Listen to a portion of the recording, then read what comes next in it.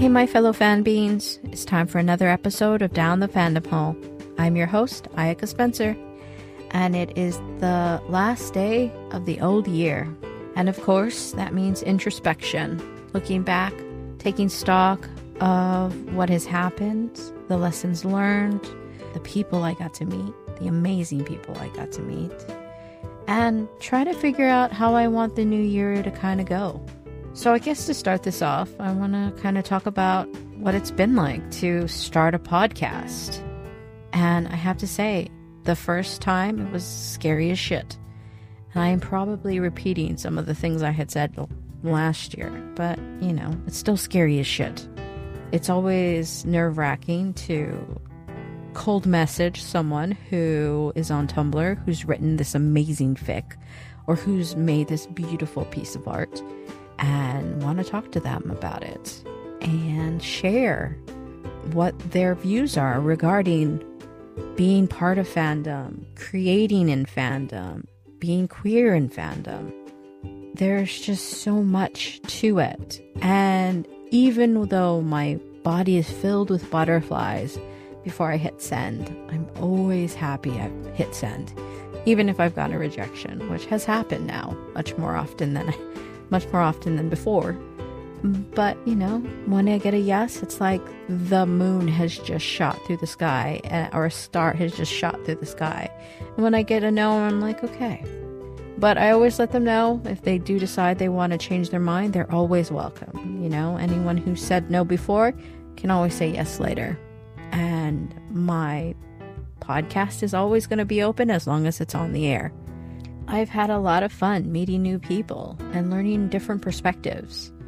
You know, I've been able to meet people who have gone through transition, or who've had someone who has gone through transition, and how that has played in their life, and how they're finding their space in life. Because that's all we want, is to be wanted and to know that our existence, there is space for it.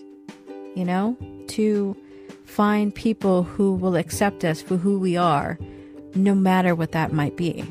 But, you know, I've been able to learn so much more about myself by being able to talk to these amazing people who create beautiful works of art, or create gripping stories that makes me want to keep turning to the next chapter, keep reading the next word, moving forward, and everything.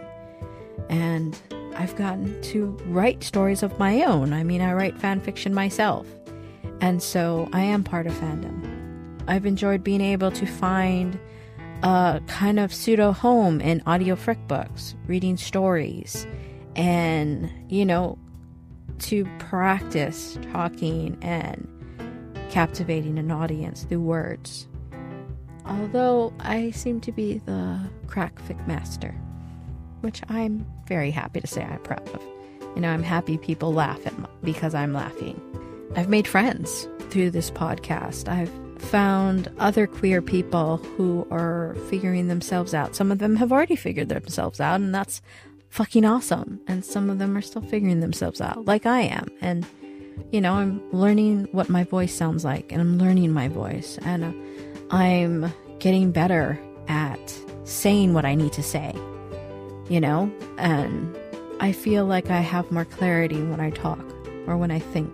It's nice because I am neurodivergent, and I'm learning more about myself and other people by talking to other neurodivergents and feeling like, hey, you know what? It's okay that my mind works this way, or I have these challenges. That means I just need to do things differently, and it's okay.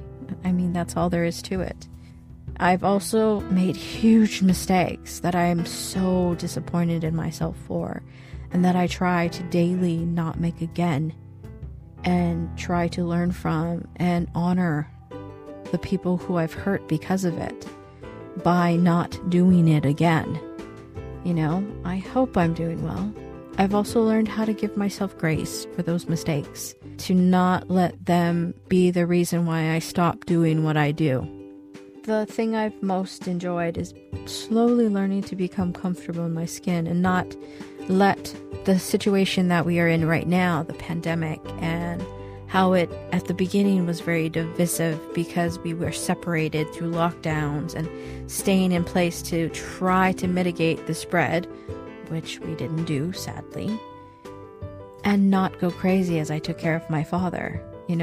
That's one of the reasons I started this, because I understood my personality well enough to know that if I didn't do something that pushed me past my comfort zone, I would lose all of the work I had done prior to kind of get myself out of being socially awkward or being unable to talk and feeling like my voice has no value. I still feel that way at times, when I talk to real people in real life, but I'm getting better at it, and it's kind of translating to outside where I'm not as quiet about things that I find to be problematic, or that I notice when there's something going on that needs to be spoken and brought to light.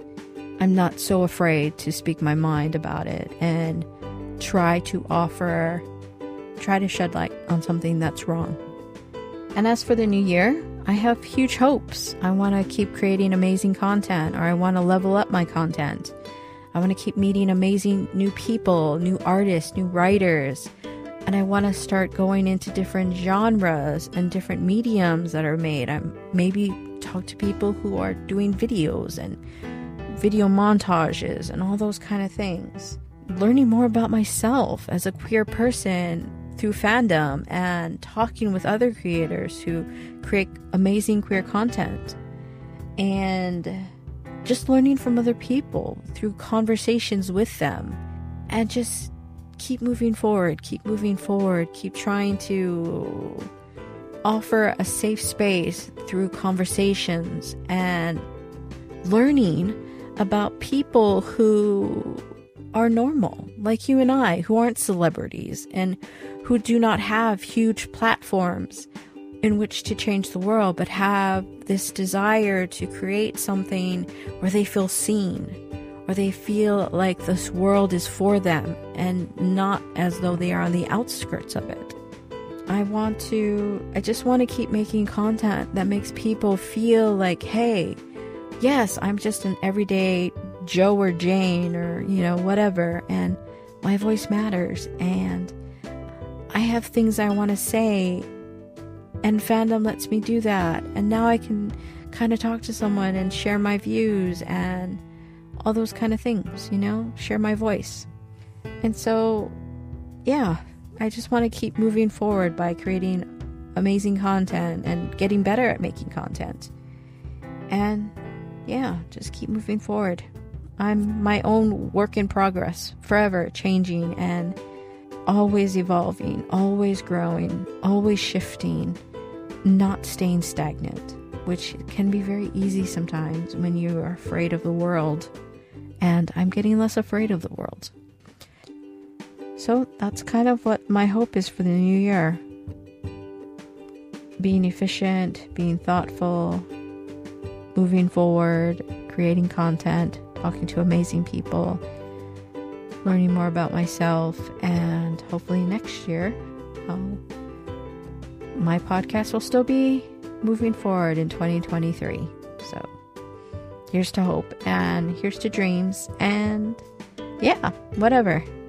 But as the new year closes, I hope that everyone feels like there's been a glimmer of hope and amazement, and that you don't feel like 2021 has been a complete waste of time or has just been a shitty dumpster fire. For now, Happy New Year, and thank you for joining me for 1 year of being a podcaster. And I look forward to another year, and another year, and another year. But yeah, stay safe, guys. Peace out, rainbow trouts.